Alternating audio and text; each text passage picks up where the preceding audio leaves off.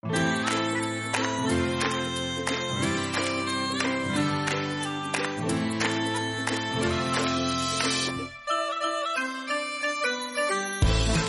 to the Heathen History Podcast, where we talk about the good, the bad, and the downright bizarre in the history of the modern heathen movement.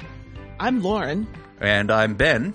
And this week, we're going to be talking about the early history of a movement that's been incredibly influential in modern heathenry, despite never getting all that large. It's always had the ability to punch above its weight.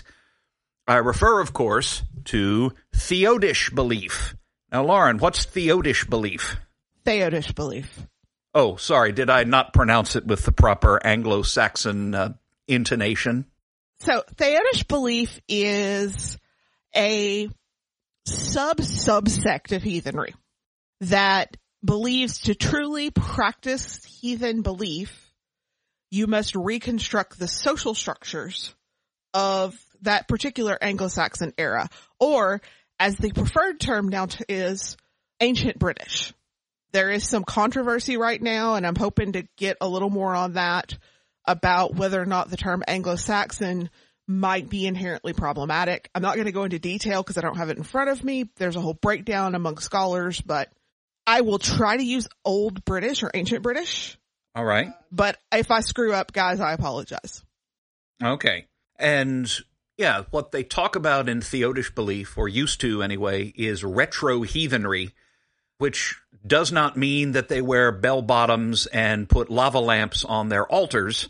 Retro-heathenry means doing things according to the ancient mindset, at least to the extent that it's possible to know what that was. And in fact, I've got an article up here by the founder of Theodish Belief, who wrote back in 1992, quote, "A retro-heathen replights that troth, but with the difference that he insists upon historical religious accuracy in how he follows the old gods and concentrates on forging as valid a religious link with the ancestral heathen faith, for better or worse, as possible." So you reconstruct it according to the ancient lines as much as you can, and that goes beyond wearing ancient tunics and speaking old languages and things like that. It's reconstructing the social structures and the ancient mindset as much as it's possible to do that in today's world. Although I do have a mental image of like a heathen ritual, only it's a laugh-in wall, joke wall. Okay. Sorry. I've been watching some retro TV lately. It's a weird time right now.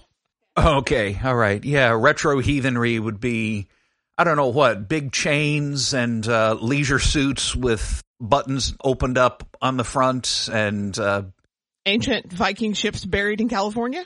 Oh, yeah, I forgot about that. Sorry. Yeah, yeah, they also had that in the 70s, didn't they? Yeah. Okay, right. So let's go back to the early 70s in Scooby-Doo style. And there's an artist living in the town of Watertown, New York.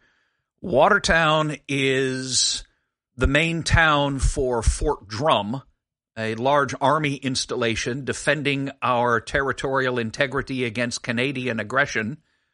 I believe it's also home for the 10th Mountain Division. We do a lot of our, mountain training there. And it's described as a fairly conservative town, but with a large transient population. And there's a fellow living in Watertown, working as a street artist and guitarist in bar bands, and a columnist for a weekly paper called The Town and Country, which does not seem to exist anymore, and even the Library of Congress doesn't have much information about it. The part of that could be because there is a major publication called Town and Country that's all about the rich socialites of, like, Britain and New England. Right. Well, this doesn't seem to be that. This seems to have been a local weekly that probably never had much of a circulation. But I can see how that would make it harder to find as well. Right. And our hero who's doing this is an artist and writer by the name of Thomas Germain. And I haven't been able to find a lot about his pre-70s career. He'd been raised Christian and abandoned it during a stint in the Navy. I don't know exactly when and where he would have served there. Beginning in 1967, he was basically a hippie. There was, apparently in Watertown, New York, there was a surprising amount of love, peace, sex, drugs, and rock and roll going on. And he writes in some articles that he published in Theod magazine back in 1995, quote, "In those days, I was a follower of gurus, from whom I learned much until I inevitably found myself becoming something of a guru myself. I knew things like tarot and astrology and I Ching and even a little bit about runes, and soon accumulated a street retinue of fans who pretty much followed me everywhere I went, hearing my words of wisdom, getting their fortunes told, and such.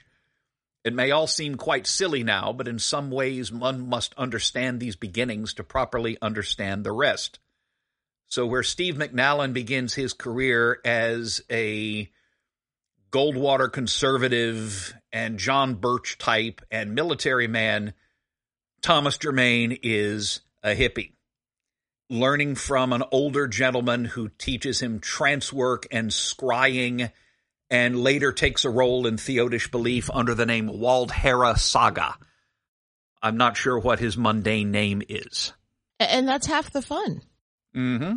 It's an interesting thing because I find as a woman who came to heathenry from other pagan beliefs, especially Wicca, it's interesting that this is the part that I don't hear talked about a lot, that he's really kind of the first male historical leader type figure in heathenry that I see that comes out of that more new age pagan thing versus coming out of, more like McNallen or Elsa Christensen from a much more conservative Viking thing.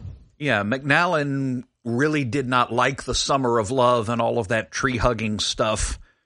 And Edward Thorson, not so much. That's really not the kind of thing that's on offer in suburban Texas at the time. But yeah, Garman comes from a background that's very much into early 70s New Age stuff, learning scrying and trance work and, tarot, I'm sure, and astrology and I Ching and all of that. And he makes contact with the local Wiccan coven and is very rapidly initiated. Apparently the high priestess had the revelation that, hey, this guy has to be your high priest. So he was initiated rather quickly on Halloween 1971. And Thomas Germain took the craft name Merlin Solomon. Kind of an interesting little fusion of traditions there.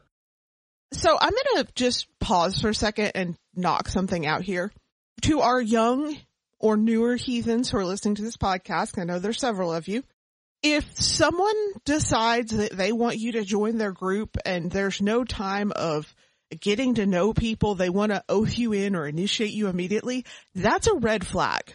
I'm just going to put that out there from experience. Right. So just, keep that in mind. Right. Well, Germain would later write, years later, that the high priestess was, quote, "a power-mad egomaniac who was wantonly ruining many of the personal lives, marriages, and such that she, as our spiritual leader, high priestess, and eventually witch queen, had in her charge. In fact, she seemed to purposely be, as one bright female covener put it, creating emotional turmoils and feeding on the energy. Sounds like an old story by now, of course, but this was 1971, when the world of Wicca was young and green, as were the people in it, and nobody knew anything." So I'm going to toss a little bit of information about Algard Wicca out here. All right. So Algard Wicca was founded by Mary Nesnick, otherwise known as Dionysia. She was an initiate of both Gardnerian and Alexandrian Wicca and founded her new tradition called Algard. And it very much is interesting because it's Alexandrian, it's Gardnerian, but Nesnick says in her own writings that about 50% of it was directly from Crowley. And it was very much very eclectic because it was part Gardnerian, part Alexandrian, part Far East mysticism, part Crowley. I said it right that time. You should be proud of me, guys. Oh, very good.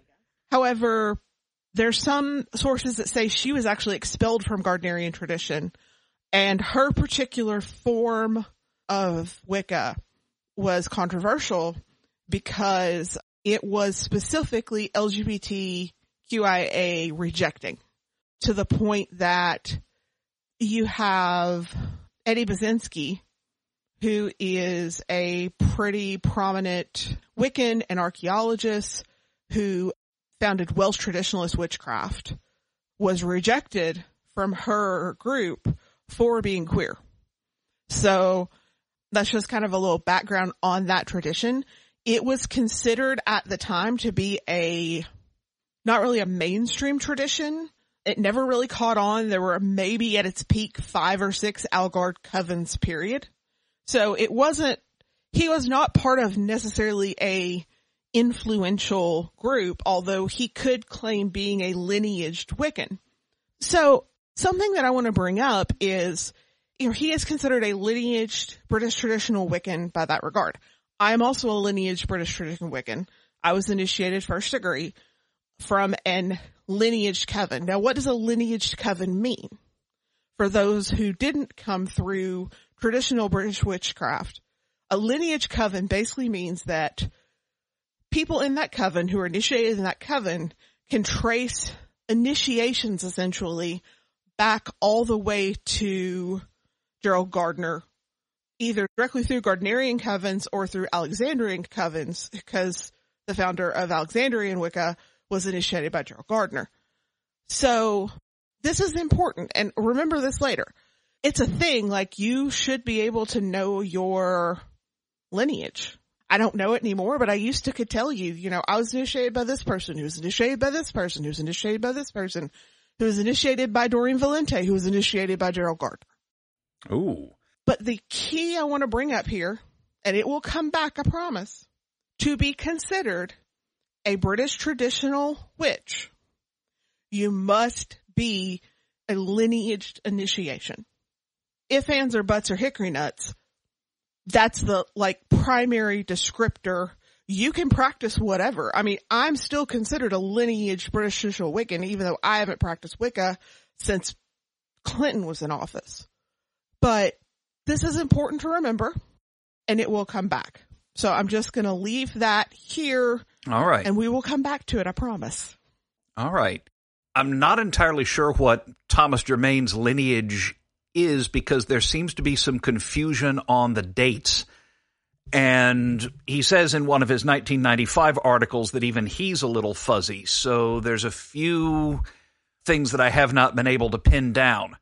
He was initiated into Wicca on Halloween 1971. Other sources say he started out as Algard, but Algard was allegedly not founded until 1972. So I'm not entirely sure what that first coven originally was, and I'm not entirely sure who was in charge. There's a book out, one of the first surveys of neo-paganism and the occult from a fairly friendly, or at least neutral standpoint, is a book called In Search of Witchcraft by Hans Holzer, who actually went out and talked to a lot of leaders and watched some rituals and presented an account of this new thing.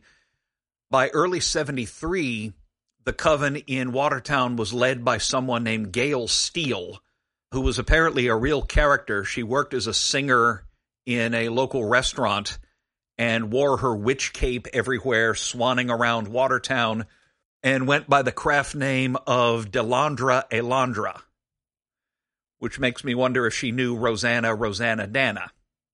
Sorry, there's another 70s reference for you there. But I'm not sure if she was the priestess who initiated our hero, Thomas Germain, now Merlin Solomon, or if it might have been someone else, there seems to have been a change of leadership, and I haven't been able to break down exactly what went on. So I'm not sure who the high priestess was, who was such the power-mad egomaniac, but that's certainly a personality type that we've encountered before, right? Oh, that's never happened. So interestingly, I looked up Mary Nesnick while we were sitting here.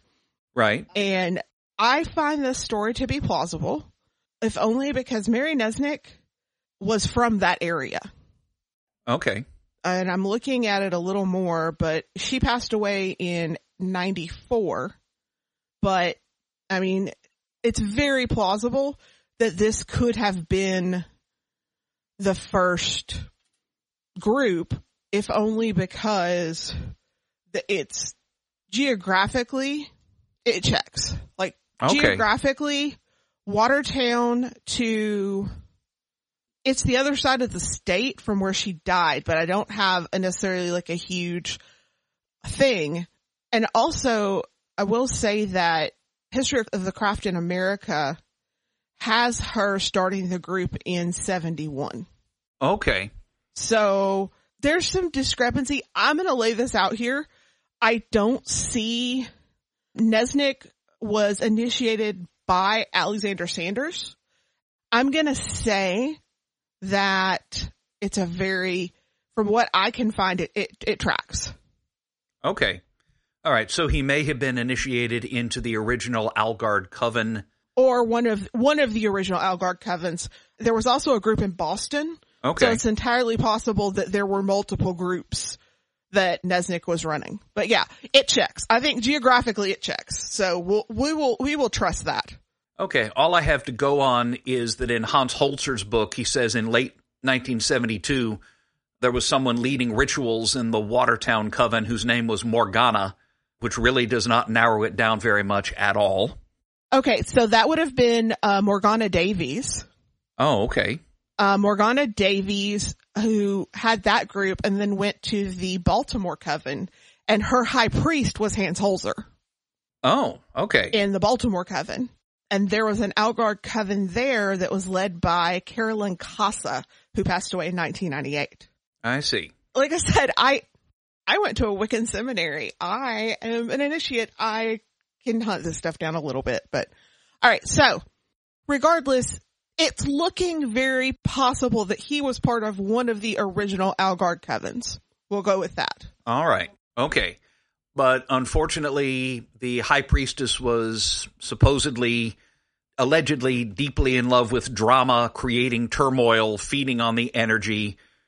And in the early 70s, October 72 is when Time magazine runs a cover story on the occult as a substitute faith. And it's one of the first big journalism breaks for the emerging occult and new religion subculture, everything from Satanism to New Age to some of the early Wiccan and neo-pagan groups at the time. And you younger readers may not remember this, but back when we only had 3 TV networks and a limited number of magazines doing, international news, and we didn't have CNN or Fox or all that, young whippersnapper cable stuff, Time magazine was a big deal. Whatever Time had on its cover was what a sizable fraction of Americans would talk about. So this is right at the time when neo-paganism is starting to break into public consciousness. And right at about that time, there seems to have been an event known as the Witch Wars, which seems to have been an enormous falling out among Wiccan leaders, particularly in the Northeast. Thomas Germain / Merlin Solomon actually crowns his high priestess Queen of the Witches. And this apparently does not go over very well with people, who are saying, I didn't know we had a queen. I thought we were an autonomous collective. So, yeah, this ends up causing a major shakeup in the coven. And Merlin Solomon is left a little disillusioned with the whole thing and kind of disappointed with the Book of Shadows, which he has had to copy out by hand, which you had to do back in those days, and found it very unimpressive. And he starts asking the questions, if Wicca is really the ancient English religion, what are we doing worshiping Diana, who's Roman, and Cernunnos, who's Celtic? Maybe this is not really as ancient a religion as we think it's been. So, interestingly enough, according to this same History of the Craft in America, which is from Patheos, the Book of Shadows for this particular tradition was essentially the Gardnerian Book of Shadows. So they were using the very, super, and by the way, it's freely available online if you want to read it. It's super 40s and 50s. You have scholar Jim Baker who studied the aftermath of this witch war, and his kind of conclusion on all of this was that Wicca, to quote, "as we have it, is constructed entirely out of known literary and social materials available in the 1940s and 50s, which Gerald Gardner didn't reveal to Sanders." But yeah, it's a little drama there. But regardless, if you want to know more about this whole thing, you should go listen to our 2-part Gerald Gardner and Wicca episodes. Always be plugging. Okay. That makes me wonder, since Watertown is an army town with Fort Drum nearby, it makes me wonder if in their rituals they didn't do the chants in a proper military fashion. Darksome night and shining moon, darksome night and shining moon, hearken to the witch's rune, hearken to the witch's rune. Earth and water, air and fire, earth and water, air and fire, work ye unto my desire, work ye unto my desire. Sound off, earth, air, sound off, fire, water, sound off, earth, air, fire, water, spirit, blessed be. What do you think? Yeah, maybe. Yeah. Stranger things have happened. Yeah, it's just a nice coincidence that you can set an awful lot of that Book of Shadows poetry to the tune of the Jody marching cadence. So, yeah, now you know. Now you can impress people at your own coven meetings. Yes. Not you personally, Lauren, any of our listeners. Anyway, so now that he's crowned his high priestess Queen of the Witches, Merlin forms an advisory council to the coven, looks up in a dictionary what's an old word for council of advisors, and he finds the Anglo-Saxon word and calls it the Witan. This is supposedly in May 72, although again, my sources weren't entirely consistent on the timeline. The coven then implodes. The Witan is left with nothing to do.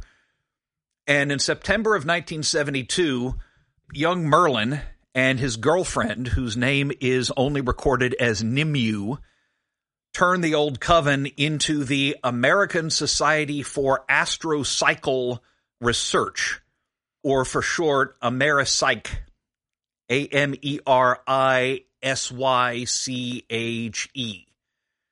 Ameripsych. Ameripsych. And they put out some very well-respected albums, but didn't really make it big until they released Empire back in 1990, which had that hit Silent Lucidity.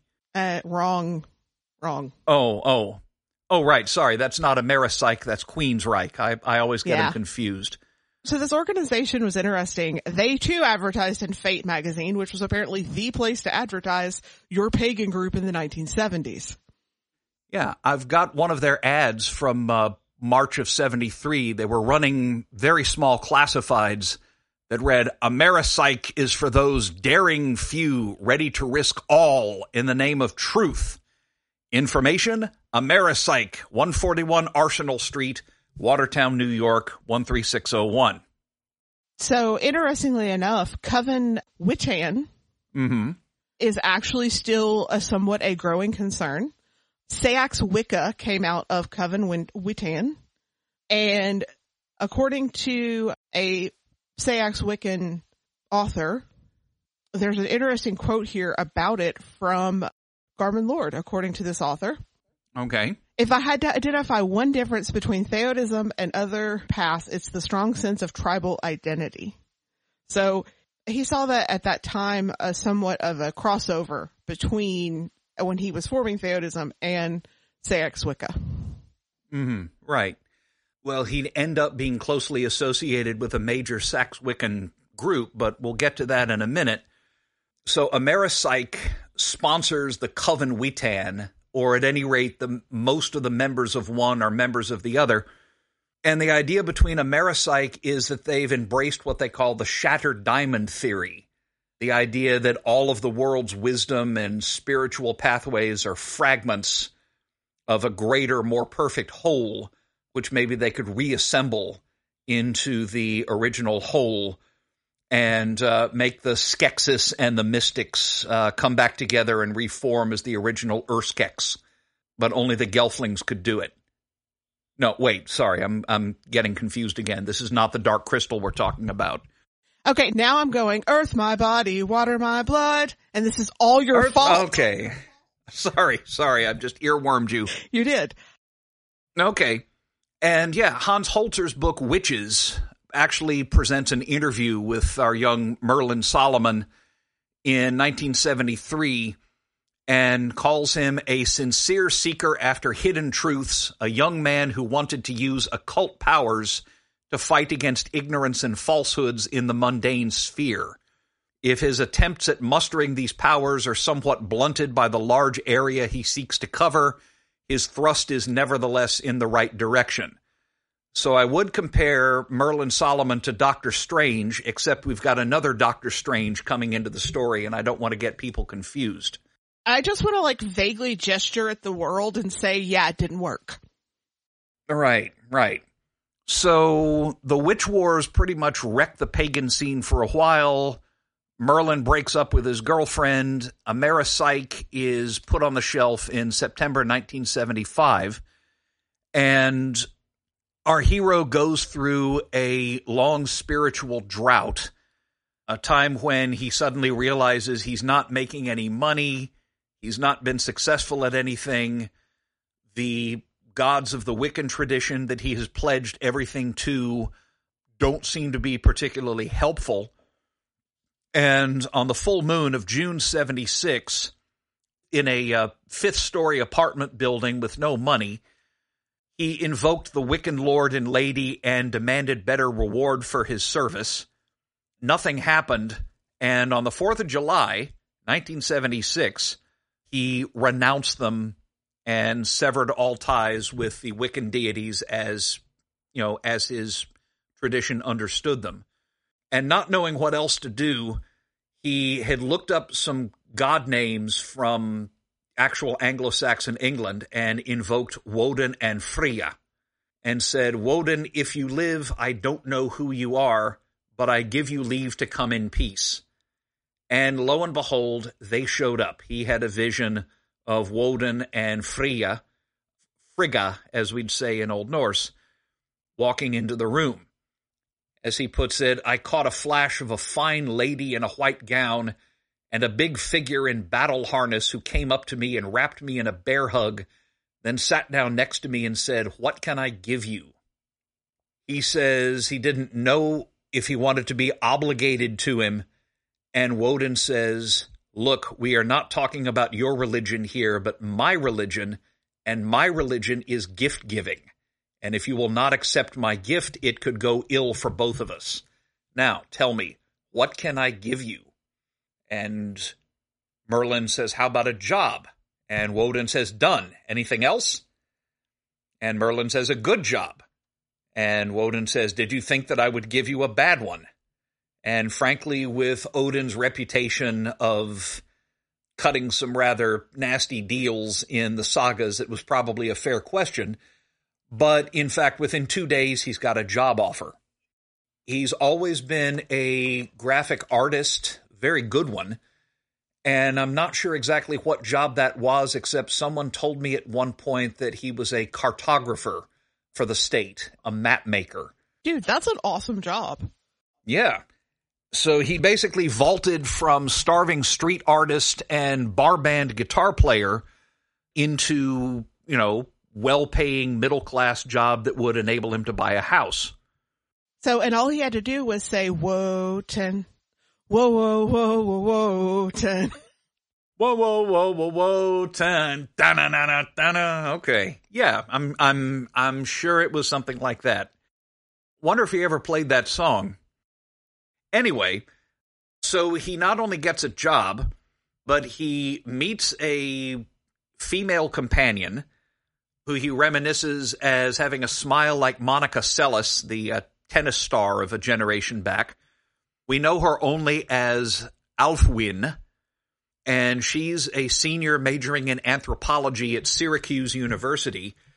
She had actually come to some of the rituals because she's thinking about studying Wicca and kind of realizes that these people are not really being, very serious. She doesn't find most of them worthy of study, but she connects with Merlin and she gets him hooked on research methods. Merlin / Thomas / Garman, as he was about to calling himself, very smart man, but apparently only had a high school diploma at the time. And she starts lugging crates of books from the Syracuse University library, and he finds that he can't get enough of it. He discovers the joys of actually doing real scholarly research on ancient religions and learns everything that she can possibly teach him. So that seems to be where the Theodish appreciation for scholarship comes in. His coven Witan becomes the Witan Theod and starts trying to distance itself from Wicca, albeit not with complete success. And Thomas Germain goes from being Merlin Solomon to becoming Garman Lord, the name that he is known by ever since in heathenry. And I like that they kind of were very experimental in the beginning. They kind of tried everything from swine sacrifice to berserker gangs. And he described them, though, this is kind of the first time this word comes up, shamanistic retro-heathenry. Right. And I'm just going to say I highly encourage informed experimentation in heathenry because that's the only way that we're going to grow. Mm-hmm. Right. Apparently they were getting to the point where he was starting to seriously freak out the neighbors with the practices that they were getting up to, crafts and reconstruction, things like that, playing around with swords. I forget exactly when they did the first one, but they were apparently experimenting with animal sacrifice, which would later become very much a big deal in Theodish belief. They would develop techniques for offering live swine, live pigs, to the gods.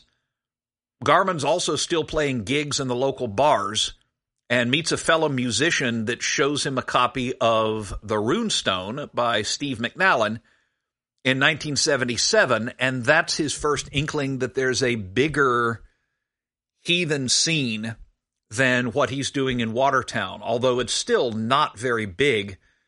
McNallen, I think, would still be in the army at about this time, and I don't think by 77... I'd have to look it up. This is roughly the time he comes back from his military service, but certainly there's not a very large network of Runestone subscribers at the time. Allegedly, they also make contact with Elsa Christensen, who comes down from Toronto, watches a ritual, and decides she doesn't really want to do that because it's, quote, too complicated. McNallen would have come back in 76. 76. Okay, so I guess McNallen is back in the States and just beginning to build that real-world network that would grow into the AFA. Yeah, in Scotty Snook's book, 76 would have been when it went from the Viking Brotherhood to the Free A. Okay. I'm not surprised Christensen found his stuff too involved, mostly because all of the descriptions that I've read from Christensen's rituals are that they were never very religiously involved. She very much defined that kind of heathenry in how I have talked about it being a politico-religious movement, emphasis on political. But yeah, that doesn't surprise me at all. Right. She said in an interview late in life that she really didn't have a head for that religious sort of thing. Virtually all of the content of the Odinist, her newsletter, that I read a bunch of issues of so that you don't have to, was political commentary. Very little about how you might actually practice Odinism as a religion. Although there was that one issue that most of it was devoted to an Odinist analysis of Star Wars. If you remember, that's the one where she praises it as a great display of something called Aryan theotechnics. Yes. Yeah. I too have read this. Right. So, in 79, Garman Lord puts the Wiccan Theod on hold because he is going to pursue a side career as a freelance writer and illustrator. He founds Viking Staff magazine, which, while is not explicitly Theodish, it is heathen informed. And a description of it in Instauration magazine in September of 81 says, if you're of the Northwest European extraction and into the culture and folk religions thereof, perhaps you should look at a copy of a new publication, Viking Staff, the magazine of the armchair adventurer. An eccentric but fascinating combination of all manner of fact and fancy. Serious discussion and off-the-wall humor aimed at people who are plain just interested in things, all kinds of things. That sounds like a bad podcast description, but I'll leave that there. Right. Well, it's significant because Instauration is a white nationalist conservative publication at the time. This doesn't mean that Garman would have shared that predilection, but he is plugged into that network because they get a copy of his magazine and publish a review of it. It's one of the few reviews of it that I was able to find, although he was advertising it in the Runestone at the time. I've seen ads for it. And so that lasts for a couple of years. It comes to an end in 1983 when Garman loses his job. According to him, this is because he had stopped worshiping the gods and kind of put the Wiccan Theod and his religious practice on hold. He felt that he was serving them in other ways, but evidently they wanted something else out of him. He did resume worship in 1985 and promptly got his old job back. So now that's a thing. Interestingly enough, around the same time in 82, 83, he meets Edred Thorson, who was in Valhalla, New York. And in 83, Edred is already drawing up plans for a network of heathens of all stripes, which he was thinking about calling the Ring of Troth. So Garman is offered the chance to help organize, but he steps back. Right. You will learn very quickly as we go on here, all of these people are connected. You laugh at me, they were worse than me. There weren't many of them. Remember, right? This is all going on among maybe, fewer than 10 people are really trying to lead this movement. And you also have to remember that everything is happening in the pre-internet days. And I remember the pre-internet days, and I still don't always remember how it was when, if you wanted a book, you went down to the mall and hoped that B. Dalton or Walden Books would have it. And if they didn't have it, you might not ever find out that it even existed.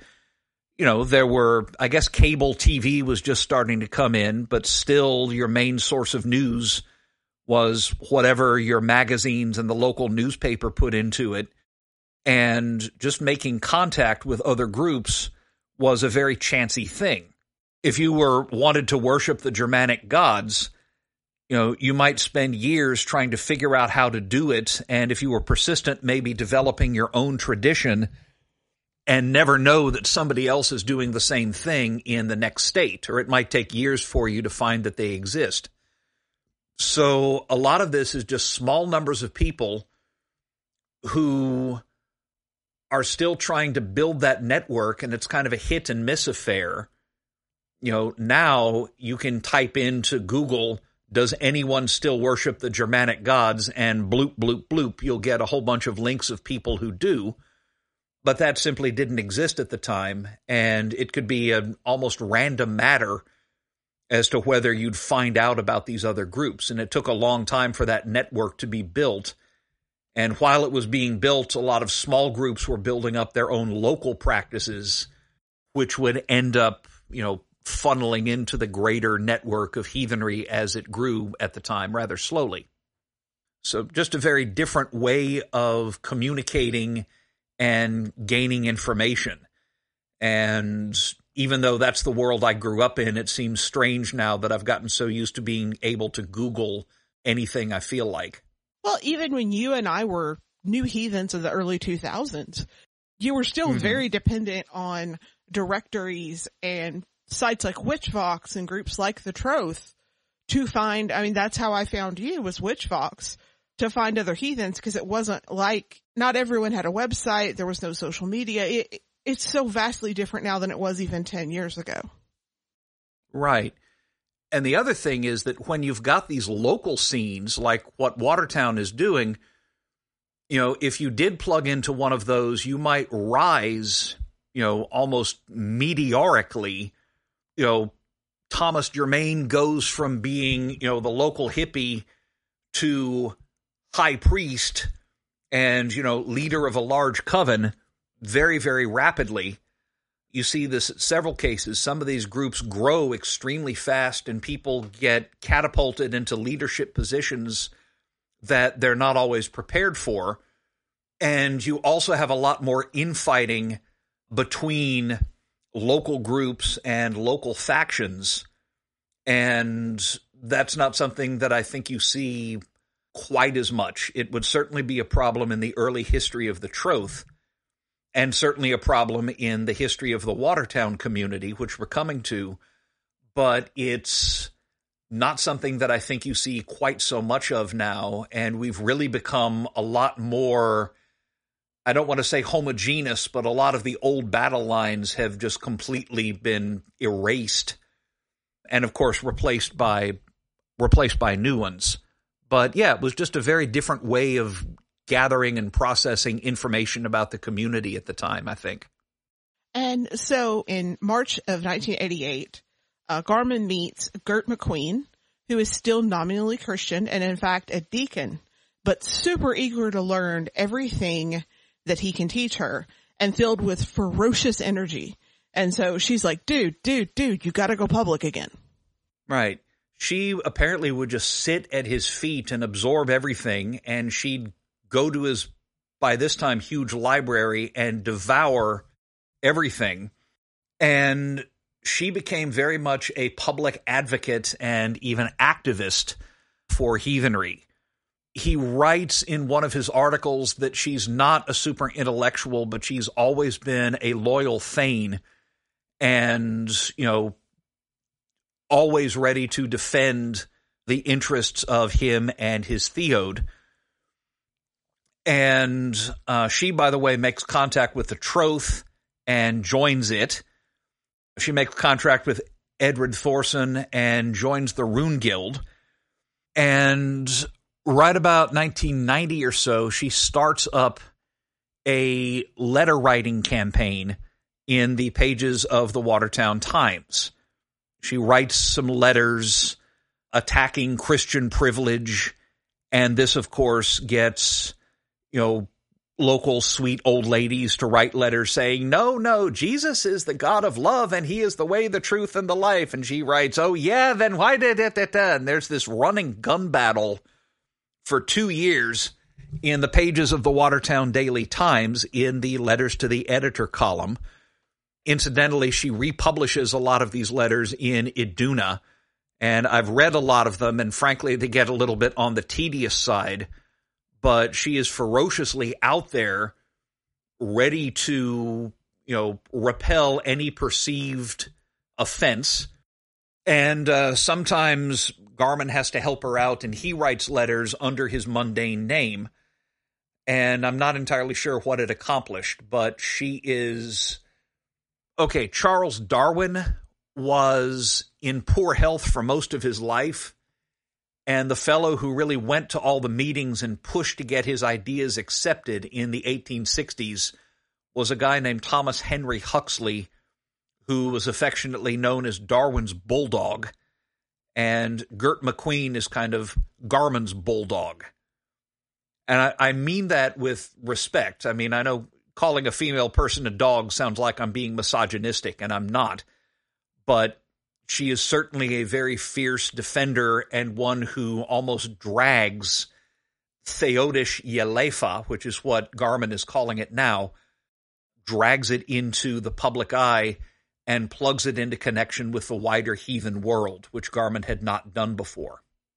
My original alma mater, Louisiana Tech, is the Bulldogs, but if she would have been a lady texter, because they don't call the females the Bulldogs. Of course. Right. Okay. Let me see. I'm pulling up some of the letters that she wrote. I've got here a copy of Iduna 24. And, this is a semi-regular column called True Gert.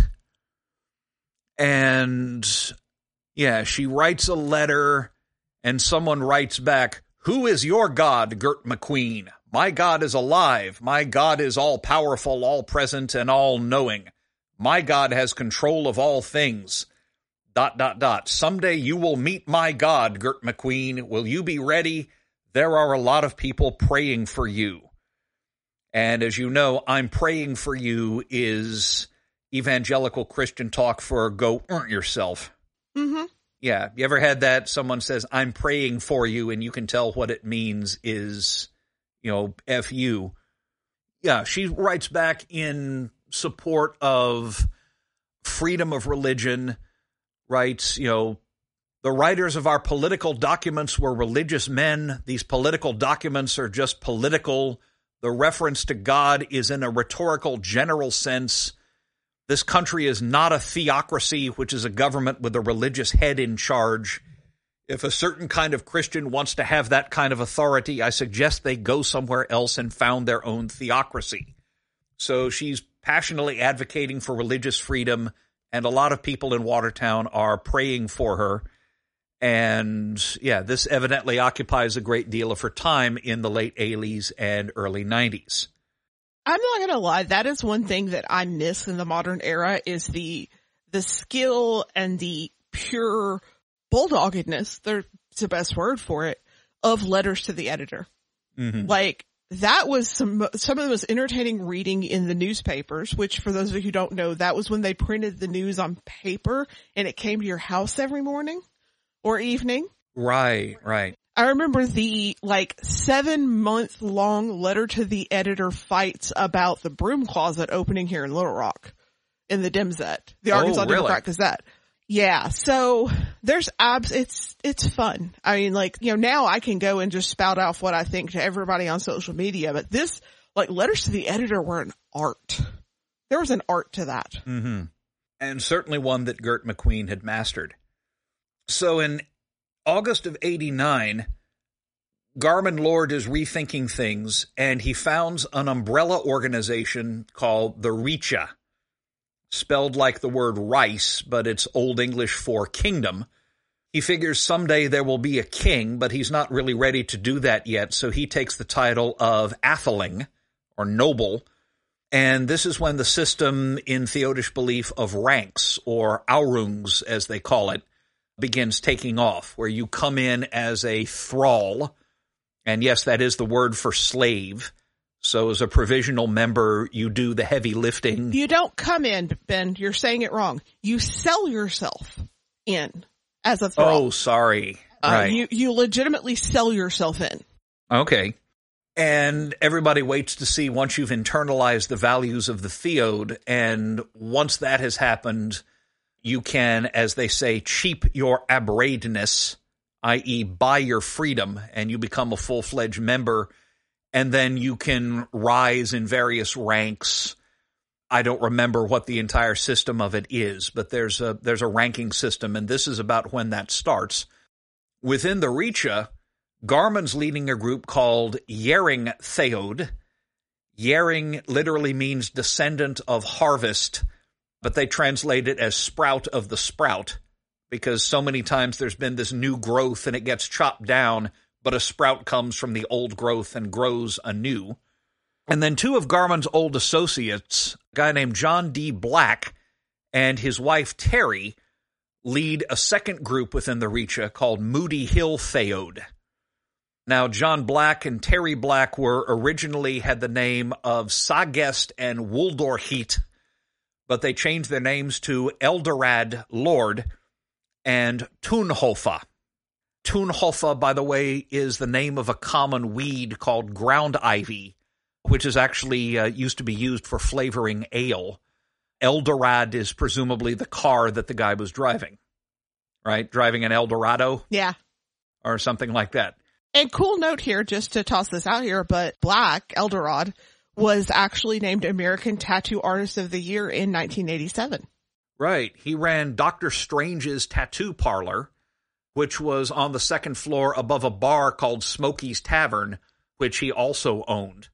He had been an electrician, kind of an itinerant worker, settled down, and by this time actually owned some property and was doing fairly well. And yeah, he was apparently American Tattoo Artist of the Year in 1987, and he was known as Dr. Strange. So that's why I hesitated to call Garman Dr. Strange, because Eldorad was Dr. Strange. And Moody Hill did incredibly well for itself. They supposedly grew to between 50 and 100 members, although not all of them showed up at any given time. And Eldorad and his family were operating several businesses. Tunholf's mother, Paulette Bennett, ran a small publishing firm that published Eldorad's fictionalized autobiography under the title The Witch of Burchard Street, which one of these days I'll track down. For a time, they actually bought a farm and were going to use it for outdoor rituals, and freaked out the neighbors when they had a bonfire and cookout on the land, and everybody thought they were worshiping Satan. That was a whole nother set of frightened letters to the editor in the Watertown Daily Times, who I'm sure was having great fun with all of this. So, in 1991, drama. So, Moody Hill invites some journalists to come to their ritual, which is taking place in Eldorad's attic. So, October 6th. Yeah, he'd apparently fitted it out as must have been a big attic. He fits it out as a big ritual hall. Yeah. And, yeah, the Watertown Times runs a story on October 6, 1991. Heathens meet in nude ritual. It's super Wiccan. They're sky-clad. There are cakes and ale and watchtowers at the corners, although they pray in Anglo-Saxon and they have lower classes. So in this article, Eldorad claims to be one of several kindreds in the American Church of Theodish Gelfa. Yalefa. And the American Church of Theodish Gelfa that he founded in 1986. He alleges that he chartered it under the American Malabar Church and is in court now to establish the American Church to establish his other church as a separate entity. Gert McQueen, because Gert McQueen, has a lot to say about this. So on June 25th, 1992, there's a thing out that's Germanic Heathens as a rival wrongly uses Theodish name. So you have this long drawn out falling out between Garman and Moody Hill in fall 1991, allegedly because Moody Hill doesn't like Garman's retro heathenry and wants something more dumbed down and friendly and Wicca-ish. So a big smear campaign starts against Garman, aimed at not just Garman, but for some reason we're going to go after all the Asatru organizations. So, right. Yeah. Eldorad is writing letters to other Asatru organizations trying to paint Garman as evil, and it actually doesn't work. By this time, he's known enough in the Asatru community that people like the Asatru Association can at least call him up and try to get his side, so they don't get drawn into these witch wars. So then they start a smear campaign in the local press, and it pretty much made it impossible to be an out pagan in Watertown. And this all ends in 1992 in September when Moody Hill leaves the Richa, and now we're kind of back to nothing. Right. So, yeah, the Moody Hill Theod leaves, And I'm not sure what happened to them, although Garman writes somewhere that they ended up losing or having to sell a lot of their property. They don't seem to have prospered since leaving. And Garman is pretty much down to nothing, but he's still got Gert. And Gert has joined the Rune Guild, joined the Troth. She's teaching rune classes at the local library. And, of course, taking flack from people who are afraid she's teaching Satanism or something like that. And naturally responding to this with angry letters to the editor and articles in the local paper. And keep in mind, to contextualize this, 92, we're still in the Satanic Panic. Yeah, for those of you who weren't around at the time, there's this fear in the late 80s and early 90s that there is this cabal of Satanist pedophiles that are abducting children and ritually abusing them. So, yeah, this whole Q thing is not even original. We've kind of been through this before. We also went through this in the 1800s, too. Right. People's careers get ruined, and some people end up going to prison unjustly. West Memphis 3. Right. And there was a time when being smeared with the faintest amount of accusations of being pagan might leave you open to charges that you were a Satanist who was trying to entice children into, a... Whatever. Well, never mind. But yeah, this is the kind of thing people had their kids taken away from them in divorce cases over accusations like this. And we will have a much more in-depth episode coming up soon-ish on the Satanic Panic, and specifically on a incident during the Satanic Panic that greatly influenced modern paganism, at least in the South. So, coming up, it's going to be cool. Yeah, and it led to one of the great pop songs of the 80s. It's the Satanic Panic Monday, oh, oh. Wish it was Sunday, oh, oh. Because that's my human sacrifice day. Whoa, yeah. Whoa. So Gert McQueen is like balls to the wall heathen. I love her. Like already, like I'm down with this. Like the people like this in heathenry are some of my favorite people because I'm kind of like this sometimes. Right. Well, she gets a reputation rapidly as the person to go to if you need something done. Edred Thorson and James Chisholm, brilliant men, great scholars, have the organizational skills of a dead herring, as Kveldolf Gunderson said of them.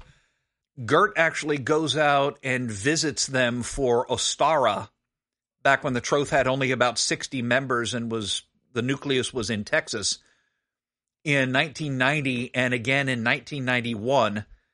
And apparently in 1991, she came out early and she had to spend a couple of days cleaning house for them because they were living together in a bachelor pad that just had piles of books and papers everywhere, strange life forms unknown to science growing in the fridge. There were a couple of completely disorganized and feral bachelors at the time. And they weren't always really good about getting, mail answered and things like that. If you wrote to the Troth, sometimes it might take months before you heard anything back. Diane Ross did an awful lot of the heavy lifting in the very early days. But still, the Troth had really big dreams at the time and a shortage of responsible people who could actually get them done. And Gert rapidly became known as the person who would get shit done. So by February 1992, she's actually appointed an elder, and she's on the Reed, which in those days was entirely appointed. We didn't elect Reed's people at the time.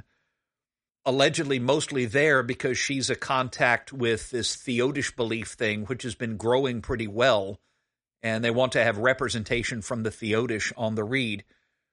And it's about this time that Prudence Priest is appointed steerswoman of the Troth, and the Troth begins a period of very rapid growth. There's growth in the Troth. Yeah. That was poetry. I don't know, like Gert McQueen just sounds like my kind of person because honestly, when you need stuff done now, people call me. So yeah, she is on this, but 1994, December. The glorious revolution happens in the Troth. Actually, that's not till 95. Oh. But yeah, it's 95 when Prudence Priest finally gets turfed out. Priest had been... The problem is, a lot of what I know about that time, I know from reading the writings of, well, Gert McQueen and Garman Lord. We'll have all of this in our show notes, of course. And it tends to be, it's one perspective, and I hesitate to take it all at face value. But allegedly, Priest was basically running the Troth as an extension of her own Norse Wiccan coven in San Francisco. And, members of that coven were making decisions about Troth policy, even if they weren't members of the Troth. That's alleged. And she was, tearing down some of the organizations. She ended the Steward program for a while, fired Nan Halloran as leader of the Elder Training Program, which between you, me, and the wall was probably a good thing in the long run. But she had a reputation of ruling very high-handedly and not being very accountable and playing power politics that really should not have been played. And this ties in again with the think that, as I said before, heathenry at the time was still very regionally focused. You had leaders that had definite power blocks and were known to call them, to support them in various struggles with each other. And there was a type of infighting of a type that I have seen dwindle. It may never be completely gone, but it has calmed down quite a bit over the past 20 years or so. But it's certainly very much at its height in 93 and 94. And by December 1994, Gert is out of the Troth. The publisher of Aduna, Will West, who also published the first edition of Our Troth, he's at the helm of the publishing program, but he doesn't last very long. And things get pretty disorderly up until June of 1995, which is when Prudence Priest goes, and some major changes are made to the bylaws. So, around this time, because of the Troth, Garman and Gert become aware of identical twin brothers from north central Missouri named Barry and Terry Canote, who have been developing their own Anglo-Saxon heathen tradition, taking the names of Swain and Eric Wodening. And right. Now we're getting to the part of history of people I know, so that's exciting. Right. We've met them. Yeah. Have met them on multiple occasions. Swain especially, because they're not too far from us, and Swain eventually moved to Dallas, Fort Worth, actually. And so we had a fair bit of contact with him and his ex-wife. Mm-hmm. And they kind of take Theodism to the next level, I feel. Yeah, they have been publishing in Aduna for some time, and Eric Wodening had been working on a manuscript. He's allegedly doing a lot of commuting between Columbia University and his farm, which is out not close to anything in particular, somewhere in the greater Moberly metropolitan area. And he shows it to Garman, who publishes it under the title Beyond Good and Evil in February 1994, which is the same time that Garman launches Theod magazine, which does very well for some time. And the Wodenings get taken into the Theodism, and he puts them in charge of an educational program called Wednesbury King's School. And according to Garman, they're really the first people to do serious thinking about heathen ethics, heathen morality. According to Swain's own history of Theodish belief, they're the ones that introduced Sumbul to Theodish belief. So we have them to thank for that time when we finally staggered off to bed around 3 a.m, and when we got up for breakfast, they were still at it. Right, you remember that, I trust. That was what, 04? Yeah, sounds right. Remember, your Sumbul's last 24 hours a day. I want to be Theodish. And then that group ended up forming their own Riche under that name as well, I believe. I will say, as far as I'm aware, both brothers have since left heathenry. I don't know much about Eric, but Swain is now a Christian, a Catholic, I believe. Last I checked. Yeah. Swain was writing a blog for some time called The Return to the Lord that hasn't been updated for a couple of years, so I don't really know where his head is right now. Eric has written a couple of books on pop culture and seems to be commenting on that a lot, and I don't know what his religious orientation these days is either, but they were very important in the development of theodism. They'd been working on their own Anglo-Saxon heathenry in isolation from everybody else for several years before they made contact with Gert McQueen and Garman Lord. So they had done a lot of thinking about this on their own, and they'd made contact with wider heathenry through the Troth. And it's about the time that they come in. I've actually got a copy of Swain's own history in a book he wrote called Theodish Belief, The Belief of the Tribe. And I'm holding it up to the mic right now so that you can see it. And according to Swain, quote, the Wodenings brought to theodism the bloat outline many theodes use today. They also introduced symbol, a rite known to Ausatruar, but one for which theodesmen would become known. With the book Beyond Good and Evil, the Wodenings gave the concept of weird, which theodesmen were already familiar with, deeper meaning, and introduced the concept of orlai, or orlog, however you want to pronounce it. Other metaphysical concepts were also introduced at that time, such as the idea of the tribe as an enclosure or innengarth, the difference between the sacred and the holy, and ideas on good and evil. They also elaborated on the idea of worthing, the thought that a heathen must be constantly striving to improve his or herself. Some of the ideas the Wodenings had bothered from authors such as Edward Thorson, others were the result of their own research. So as far as the theology that makes up, I guess, classic Theodish belief, an awful lot of it comes into Theodish belief with the Wodenings. Or at least the history written by one of the Wodening brothers says that it did. There might be a little bit of self-servingness in here. It's hard to be sure. But by about 1995, theodism is pretty much all of the pieces are in place. They have a rank system. They have this focus on lineage. They're starting to found other theodes that don't necessarily cling to Anglo-Saxon heathenry, but to other traditions, other tribal nations, and we'll talk about them in a forthcoming episode. They've worked out a lot of this theology, the idea that you are your deeds, the focus on weird and orlog and worthing and things like that. The rank system is in place. And in 1995, Garman would be raised on a shield and be acclaimed sacral king of the Theode. So Garman becomes an actual king to roughly 100 people in 1995. So I just want to point back to a couple of things we talked about earlier.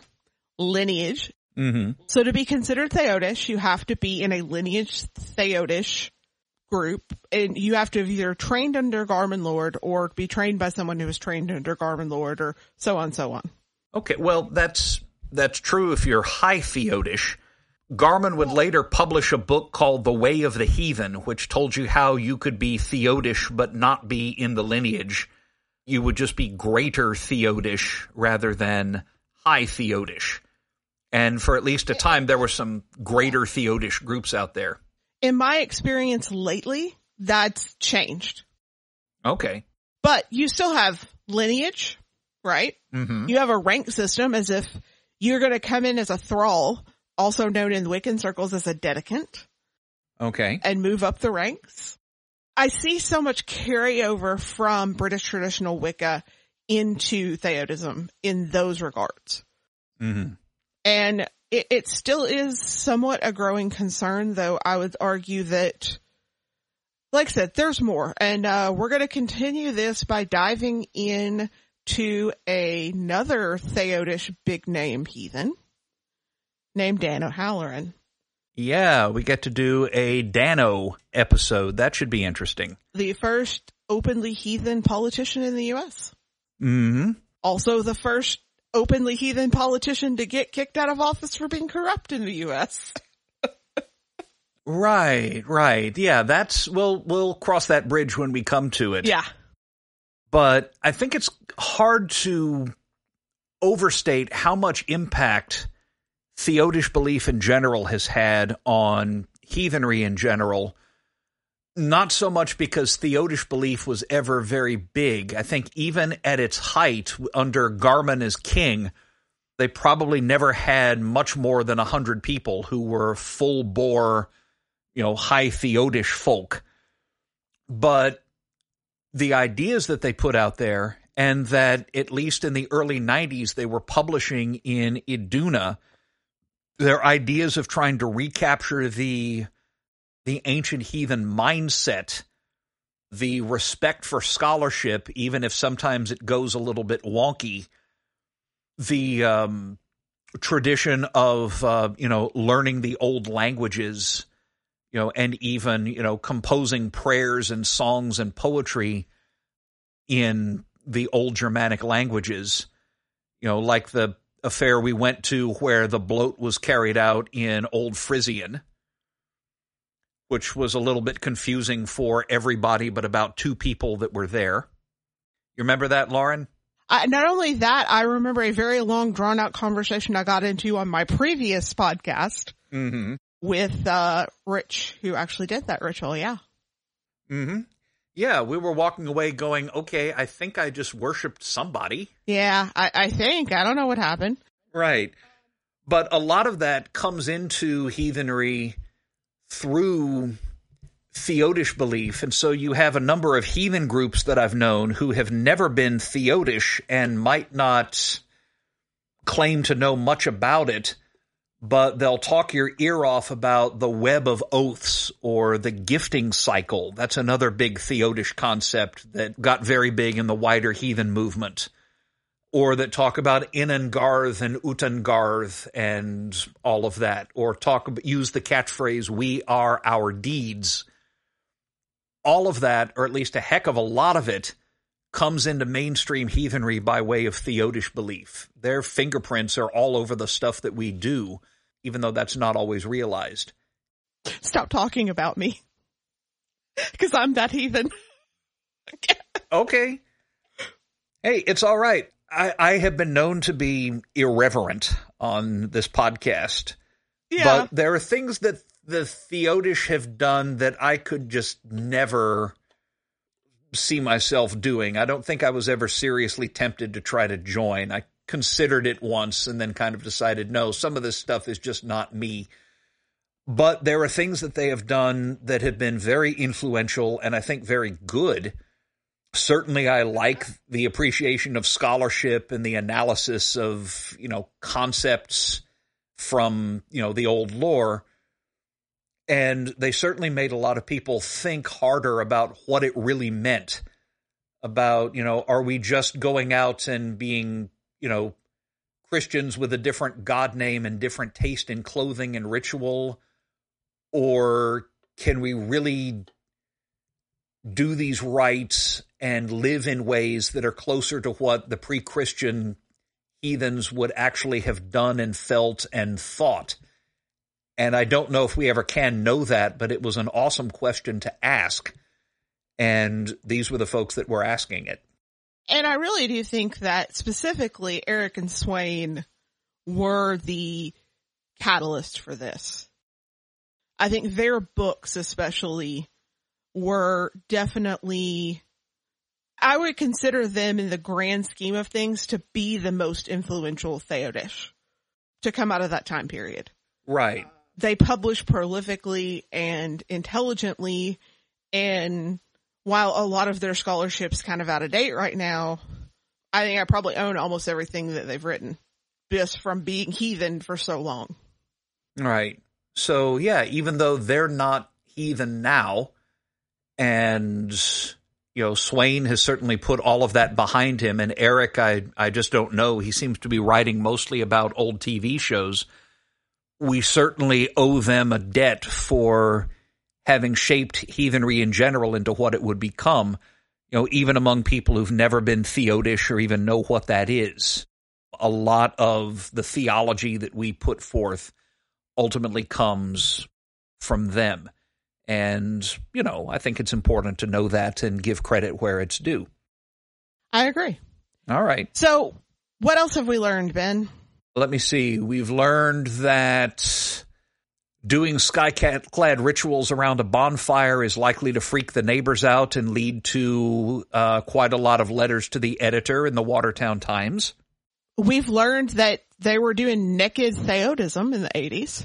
Yeah, well, it's interesting. That description of the sky-clad rituals that Moody Hill was doing, that dates from September 91. They would have stopped doing that about the time that Moody Hill left. And certainly by the mid-90s, by the time that the Wodenings are in, as far as I know, they were not doing anything sky-clad. I have never seen a Theodesman without his clothes on, and between you and me, that's probably a good thing. I don't want to see most people without their clothes on. I'm good with it. True. I tend to concur. But, yeah, I'm not sure if the Wodenings are quite responsible for that, but there was a huge change in their ritual praxis between about 1991 and 1995, and it's in that period that you get the changes that would make Theodism as we know it now, I think. Yeah. So another one of the things that we've learned is keep your clothes on. Yes. I mean, except when you're taking a shower or something like that. Yeah, well, keep your clothes on in public. All right. And I guess we've also learned that putting small classified ads in Fate magazine can sometimes lead to great things. No kidding. Okay. All right. Anything else, or should we wrap this one up? I think we're good. So, if you want to know more about our show notes, you want to see our sources, or just find our social media, you can go to our website. That's heathenhistory.com, or Heathen History on Twitter, Facebook, Patreon. If you want to help us feed our editor, whose name is Robin Lance, he is amazing, and we sound so much better with him. Our theme music is called Happy Viking. It's by Roller Music.